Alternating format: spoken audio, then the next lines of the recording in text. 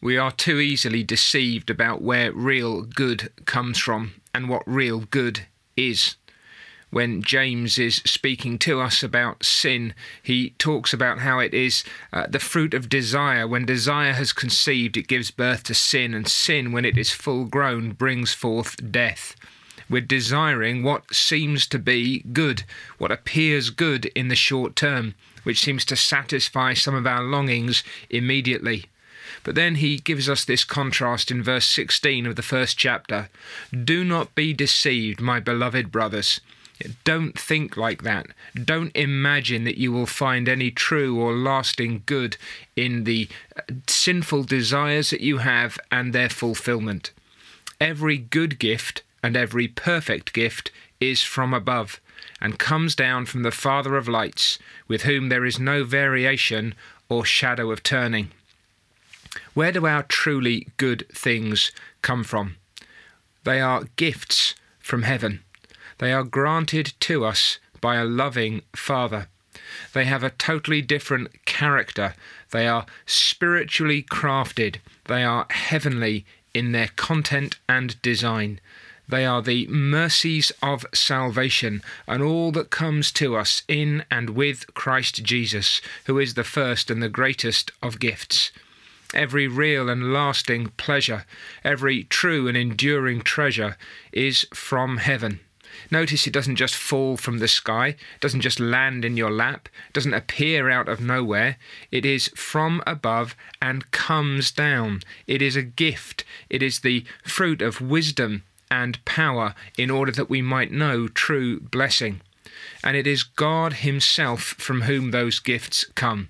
And here he is described most delightfully as the Father of lights. Light is his very nature. It is reflective of his holiness, of his glory, of his goodness. And here he is, without variation or shadow of turning.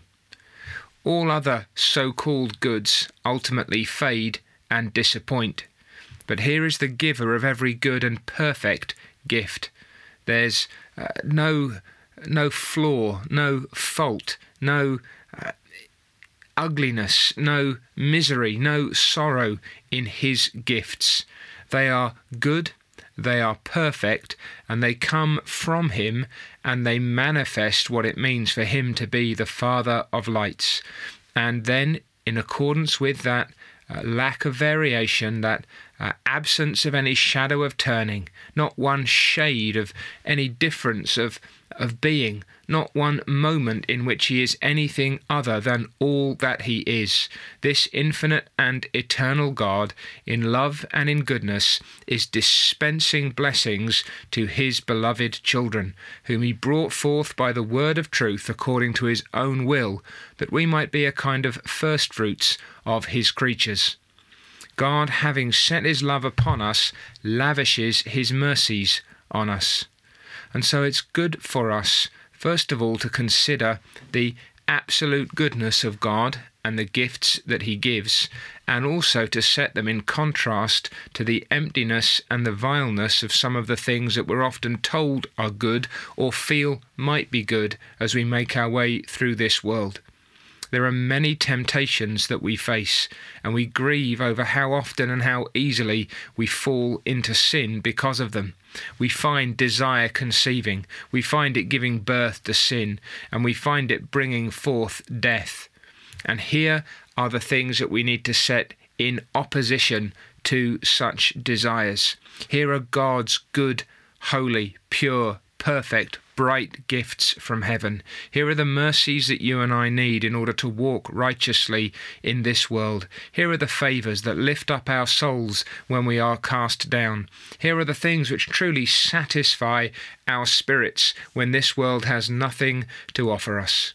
Do you know, then, such gifts from the Father of lights? He is the most perfect giver of the most perfect gifts. With him there is no variation and no shadow of turning. His heart is fixed. His being is entirely and eternally directed toward the blessing of his people. And we can therefore look to him, the Father of lights, from whom comes every good and perfect gift, confident that he will bless us, he will satisfy our souls, and he will keep us to the end.